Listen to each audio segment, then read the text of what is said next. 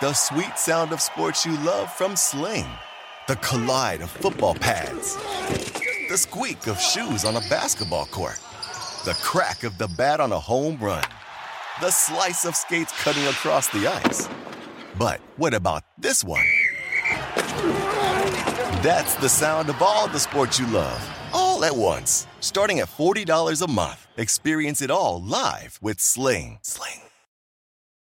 Go through some emails, check your calendar, see that you have a 45-minute break in the day between meetings, realize this is your moment. So you drive right to McDonald's to pick up something extra delicious ASAP. Meal. Thank you. There's a meal for every moment at McDonald's. Buy one of your select faves and get another for just $1 every morning, like a sausage McMuffin or hash browns. Ba-da-ba-ba-ba. Prices and participation may vary. Valid for product of equal or lesser value. Cannot be combined with any other offer. Combo meal valid when product served.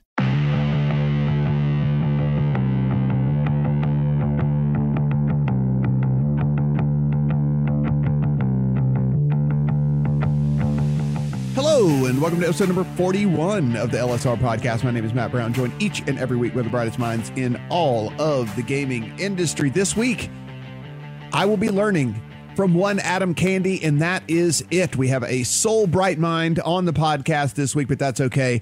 Adam is going to be able to run down all of the happenings across some states, some interesting stuff coming out with Sport Radar and the NCAA. We got some FanDuel news as well, so lots of stuff for us to talk about. As always, subscribe, rate, and review on Apple, Spotify, Stitcher, and Google. We really do appreciate all of those 5-star reviews. But Adam, we are going to tackle this. We'll be the dynamic duo, but really it is more like 1.75 you and 0.25 me. Oh, I think you may have your percentages just a little bit off there. You are a minimum of 0.3. Well, I appreciate that. I'll take the 1.7 to 0.3 of this podcast, and we will move on and let our listeners know just exactly what is going on in this crazy little world of gambling that we have going on. Let's start out here with this whole story with Sport Radar and the NCAA. If you guys did not hear about this one, this is fairly interesting because this is something, Adam, that when the story broke, I looked at it and I was like, now that I read this, I wonder why we haven't heard about something like this before. It is something that you could imagine having happened in the past, just if you were to think about how these things work. But Sport Radar, apparently, according to some information obtained by Brad Allen of Legal Sports Report, someone who was there ostensibly under the integrity monitoring deal that the NCAA has with Sport Radar, one of those scouts apparently relayed information that could be used for betting purposes back to Sport Radar from inside the arena. There's also an instance that Brad Allen has information about of being scouted off TV in a similar deal. So the situation is that's obviously not Sport Radar's to do. And the deal that Brad Allen was able to find is that this was happening outside of any sort of NCAA purview. That's what they said. The NCAA said that, that they have their ways of doing this, that is not part of it. Sport Radar, for its part, categorically denies any allegation of wrongdoing. They have essentially accused their competitors of planting the story. And beyond that, they didn't really have a lot of comment. It wasn't a full-on denial if you read in between the lines, but at the same time, they were saying that they didn't do anything wrong. And one of the reasons that this is a big deal is because the NCAA actually went ahead and they already had signed a deal to have a data partner. It is, and it's interesting because it's a data partner, but not necessarily an official data deal. The NCAA has a 10-year exclusive deal with Genius Sports, the primary rival of Sport Radar, but it doesn't really have any sort of relationship in relation to betting data. And the statement that the NCAA provided said that they do not have a contractual relationship with any entity to provide official NCAA sports wagering data. And so I can confirm that because I actually was contacted by the NCAA a couple of months back, and they said that there was some information that they thought was inaccurate on Legal Sports Report about official data. So they're obviously watching it and they're sensitive to it. So this should be interesting. And as far as I see that John Holden, who does some great work for us, you guys contacted him just to see if, okay, could there be any sort of something done from a legal aspect when it comes to all this? And he basically said, I mean, maybe, but it's going to be really tough. Essentially, yeah. And John Holden, our legal expert, has covered this extensively. Essentially, that there are no property rights to data. There's a certain First Amendment coverage in there that I would let John explain long before I tried to explain it. But in terms of intellectual property rights, he's talked about the fact that in relation to these official data feeds, that essentially that there is no one who owns the information. Heading over to Florida, and this is one of those big states that's lingering out there. You and I also always talk about the big ones that are lingering: Texas, California, Florida, and New York from a mobile aspect. And Florida is one that there was a time, I think, when we first started this podcast where we were saying, yeah, the chances in Florida are basically slim to none with the way that the gaming is situated over there and how much would have to be done for there actually to get a deal in place. But there were rumors and there's been lots of things talked about because, hey, look, they're not stupid. They're just like all these other states. They're seeing all this revenue that these other people are generating. And so we started to get a little bit of Florida news, and maybe that news was a bit premature. It's one report that came out in Politico about there being the potential of a deal between the legislature and tribal interests that pretty much everyone has refuted since it came out. Notably, the chair of the Senate Gaming Committee, who's in charge of this, actually I should say the Senate president down in Florida, who's in charge of this, has denied that there were any discussions with the tribe. And Mac Riddell got an interview this week with Mark Dunbar, an attorney who represents the Seminole tribe, who own and operate the Hard Rock down in Florida and have a controlling interest of most of gaming in the Sunshine State. And he, while not speaking directly for the tribe, was pretty strong about saying that if you don't have a deal with the tribe, you don't have a deal at all. And I'll read a couple of quotes directly here in which he says, while these legislators might have good intentions, until the governor weighs in earnest, none of this is real. It's all misinformation by lobbyists trying to justify their fees. Oh, we're really working hard. They're working on nothing. Well, that's about as categorically as this could be denied by someone who would know. And it's important to note that there has previously been a deal negotiated that was going to get the Seminole to restore the payments that they were making to the state, as some ongoing disputes had led them to stop that. That was worked out under previous Governor Rick Scott, now under Governor Ron DeSantis. That deal never went forward. It also is notable that in 2018, there was a ballot measure that passed in Florida that was supported by the Seminole tribe that said any gambling expansion in Florida that was not limited just to tribal casinos or the lottery has to be initiated by voters. And so there's a narrow path to how any sort of sports betting deal in Florida can get done. And when we kind of look at what Florida would bring to the table as well, I mean, I don't think we need to tell people one of the most populous states out there, 3 huge college programs in Miami, Florida, and Florida State. You have several pro teams in all of the various big 4 sports as well. And so as excited we were about Illinois coming into the fold with, what they bring to the table from a sports, landscape and everything, Florida would just be a massive, outside of, I guess when we really look at it, outside of mobile in New York and outside of anything getting done in Texas or California, Florida would just be right there with them kind of sitting in that 3rd spot. There are probably 5 holy grails out there when it comes to the U.S. sports betting market: California, New York, Florida, Texas, and of course, Illinois, which we're about to get. And if you look at all of those states, it is exceedingly complicated, either by political will or by political thickets in all of these states. In Florida in particular, the Orlando Sentinel reported that the negotiations that were going on with the Seminole would set up exclusivity for them in sports betting in return for giving up the dispute that they have. And it's a dispute that's going on in a number of states over banked card games. And Mark Dunbar basically said, you can't create a market big enough in Florida for that to make economic sense for the tribe to do. So despite the size of the market and the potential opportunity that there is in Florida, it's not even a big enough opportunity when you look at the scale of gaming overall in Florida for it to make sense for the Seminole tribe. One of the states that is actually going right now is Indiana. We talked about how they do have mobile in place. We were seeing several different sports books get going over there, and we know that the couple of big guys are already in Indiana. However, we do have a couple more joining the fold here. We are up to 5 mobile sports books in Indiana, and we're probably going to have 6 before very long. BetMGM, as it continues its revamp and redistribution across the country, et cetera, gets into a new state in Indiana via Belterra Casino. That's actually a Boyd property, but if you think back in your deep, deep ancient history, less than 2 years ago in the U.S. sports betting market, MGM and Boyd have a market access agreement that gives both access to about 15 states. And so that allowed BetMGM to launch in Indiana. And not a moment too soon, really, when you look at the race for mobile share in Indiana. We're looking at a state that has gotten up to nearly 80% mobile in less than a year of having operations. I mean, it was only late last summer, right before football season, that Indiana launched its sports betting.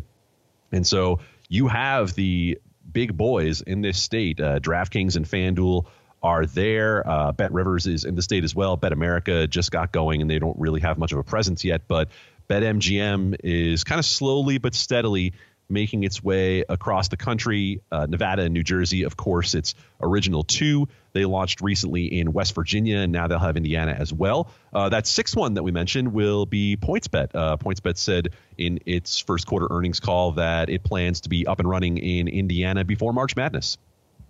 And we know that FanDuel has basically, wherever they have launched, has instantly shot up to being the market leader. Just of note, over in Indiana, where there is DraftKings and FanDuel, even if so, only so slightly, DraftKings is actually winning right there in Indiana as we sit right now. That is true, and reminiscent in some ways of what we saw in New Jersey, where DraftKings got in first and then was able to move that lead out for most of the first year. Of course, the timing wasn't quite the same in Indiana as it was in New Jersey for DraftKings and FanDuel. But I'll tell you what, Matt, I had an interesting experience doing a radio hit with a guy I know in Chicago just this past week, and we were discussing the launch of Illinois sports betting. And what I found very interesting was he had one of his producers come on, and his producer is someone who talked about the fact that he is someone who has been traveling from Chicago over the border into Indiana to place bets. He said he's looking forward to PointsBet coming into the market. And he said even when it launches in Illinois with the 3 retail sports books that are coming here in the near future, he thinks he's still going to be going to Indiana. And the host that I was speaking with also brought up the point that, you're also trying to migrate the offshore market as well. And so interesting times for Indiana, both in terms of its mobile options and in terms of that Chicago market that it continues to draw from. You guys do a ton of news over at lsrlegalsportsreport.com, but you guys went ahead and had a guest column posted on the site this week that takes an interesting look at what's going on with trying to get going with a sports betting business in 2020. I would highly, highly recommend this article to anyone who is fairly new, not only to the podcast, but to the U.S. sports betting market overall. Lloyd Danzig authored this guest column for us. He's the founder and CEO of Sharp Alpha Advisors, a sports gaming advisory firm focusing on companies deploying cutting-edge tech, as they list it.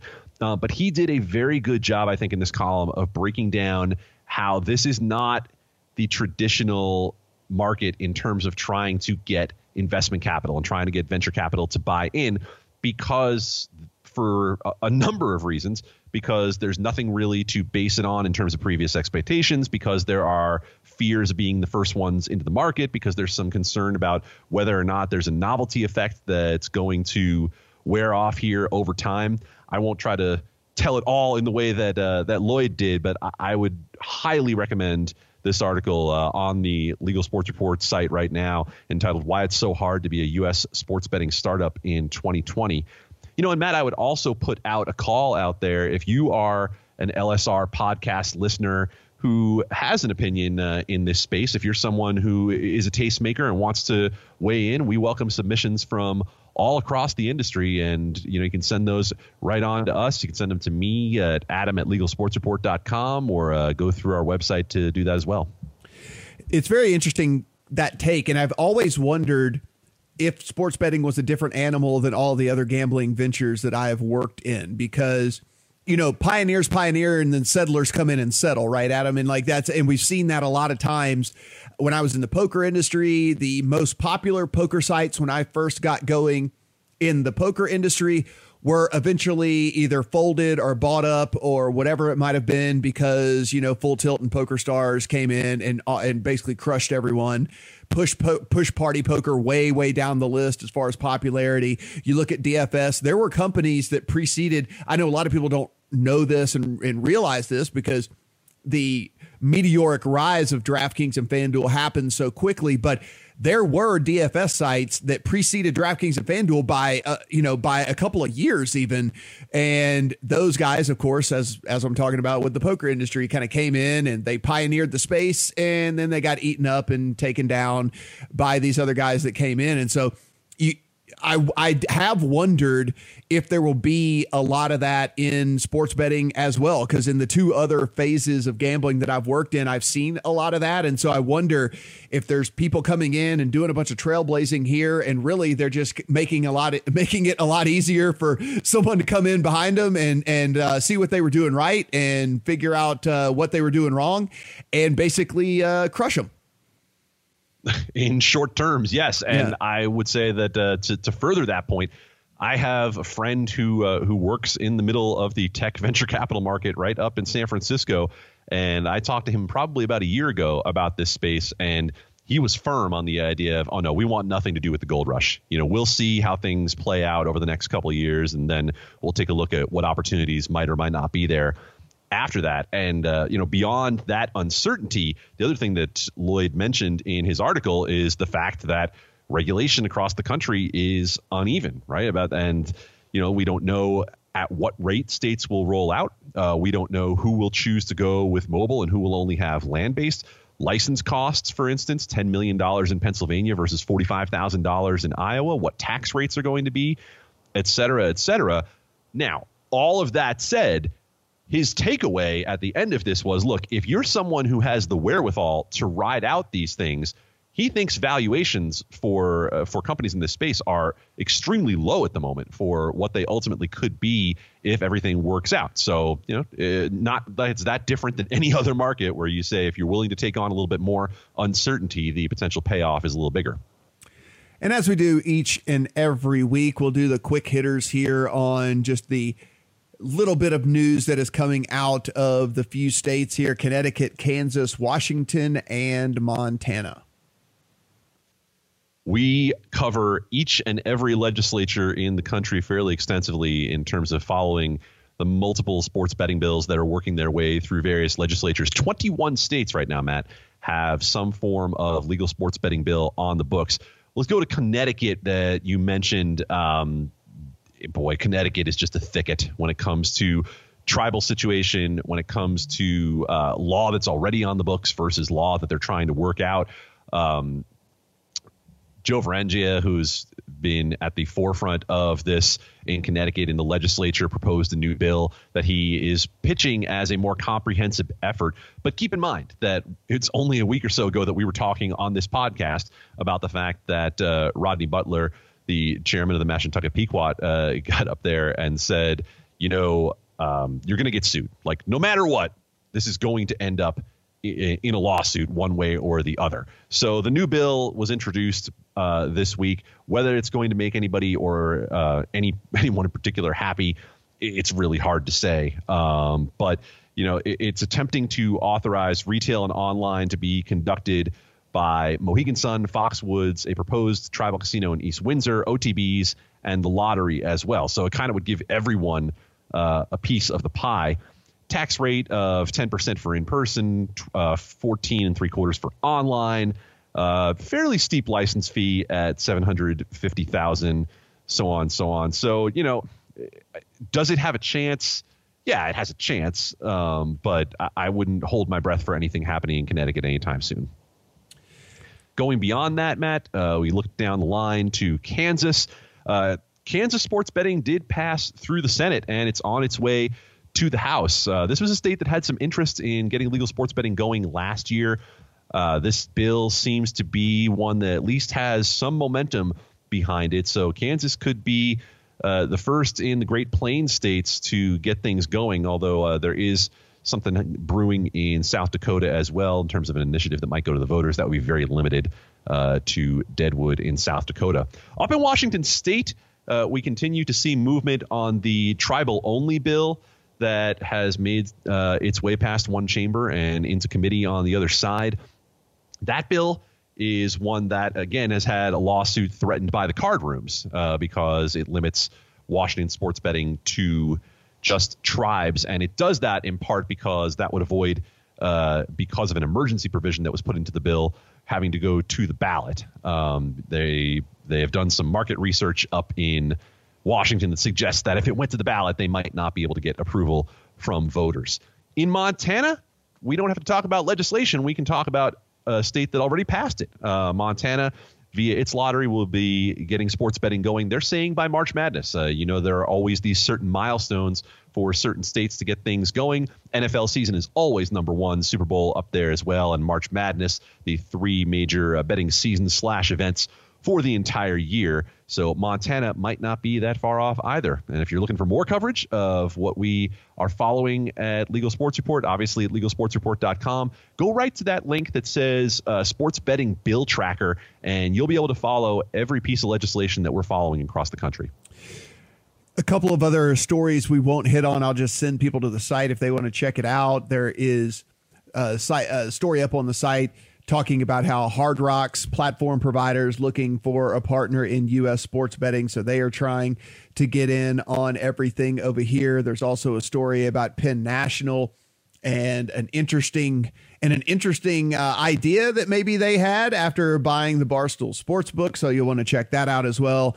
How big of William Hill's piece of the pie is the U.S. market. So you can take a look at that article as well. And of course, Circa Sports, you've heard us talk about it on not only this podcast, but our sister podcast for the Lines as well, is they're trying to expand, and they are trying to head to any market, it says, that allows for remote registration. So all of those stories up on legalsportsreport.com right now. So be sure and head over there and get filled in on all of those. But before we get out of here, Adam, I do want you to run down a pretty interesting story that came through. I guess this was 2 days ago about FanDuel. And we know that there was a lawsuit that was filed a while ago, and that lawsuit has now made its way to the United States.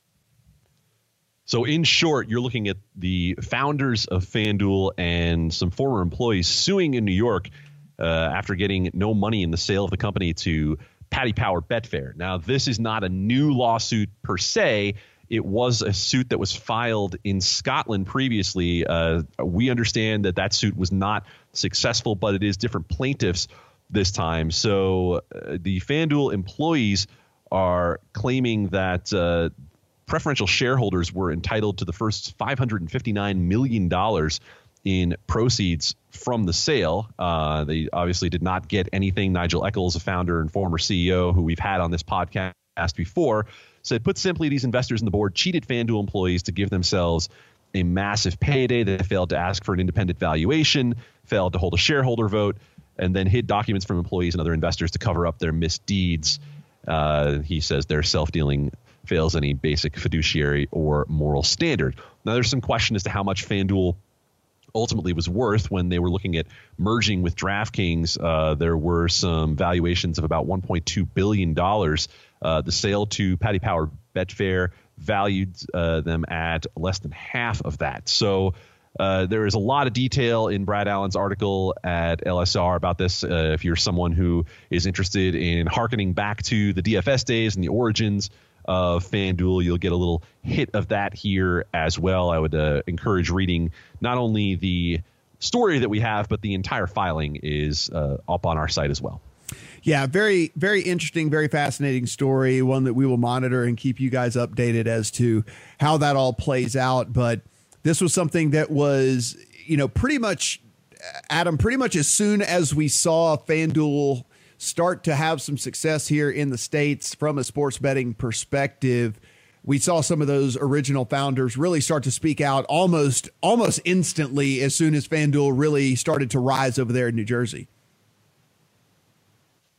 Yeah, and fairly predictable in terms of that. So to give you just a little bit more detail, the previous lawsuit claimed that private equity firms and early FanDuel investors artificially lowered the price of FanDuel in the Paddy Power sale to benefit themselves. So that is kind of the heart of the different valuations that we're talking about. I won't get more into the details here at this point, but yeah, fairly predictable in terms of a large sale like this. And, for FanDuel, this seems to be something that is not going to go away entirely too quickly in the States. Hope we got you guys a nice little rundown of the news. Very, very busy week, as you can tell. Lots of stories to talk about, lots of things we were trying to hit on. And again, we weren't even able to get to everything here. So be sure and head over and just hop on that homepage there at LegalSportsReport.com, and you'll be able to click on those articles that we were unable to touch on here and get the full breakdown of all that, because there's, Adam, you were talking to me yesterday about it. Just been a massive week as far as content over there. It has been. Kudos to the great expanded Legal Sports Report staff, Brad Allen and Matthew Waters and Matt Cradell. As always, Dustin Gauker doing a fantastic job of keeping everyone up to date, not only with what's going on in legislatures, but in terms of mergers and acquisitions and, what's going on with earnings calls and so on. We have the industry covered from soup to nuts. Guys, as always, please go in, give us a subscription, go ahead and rate this thing and review us on Apple, Spotify, Stitcher, Google, wherever you listen to this. Any of those good reviews helps us climb the charts and more people to find this podcast. So we really do appreciate all of those. Each and every one of you guys who really do appreciate the listens. For Adam, I am Matt. Talk to you guys next week.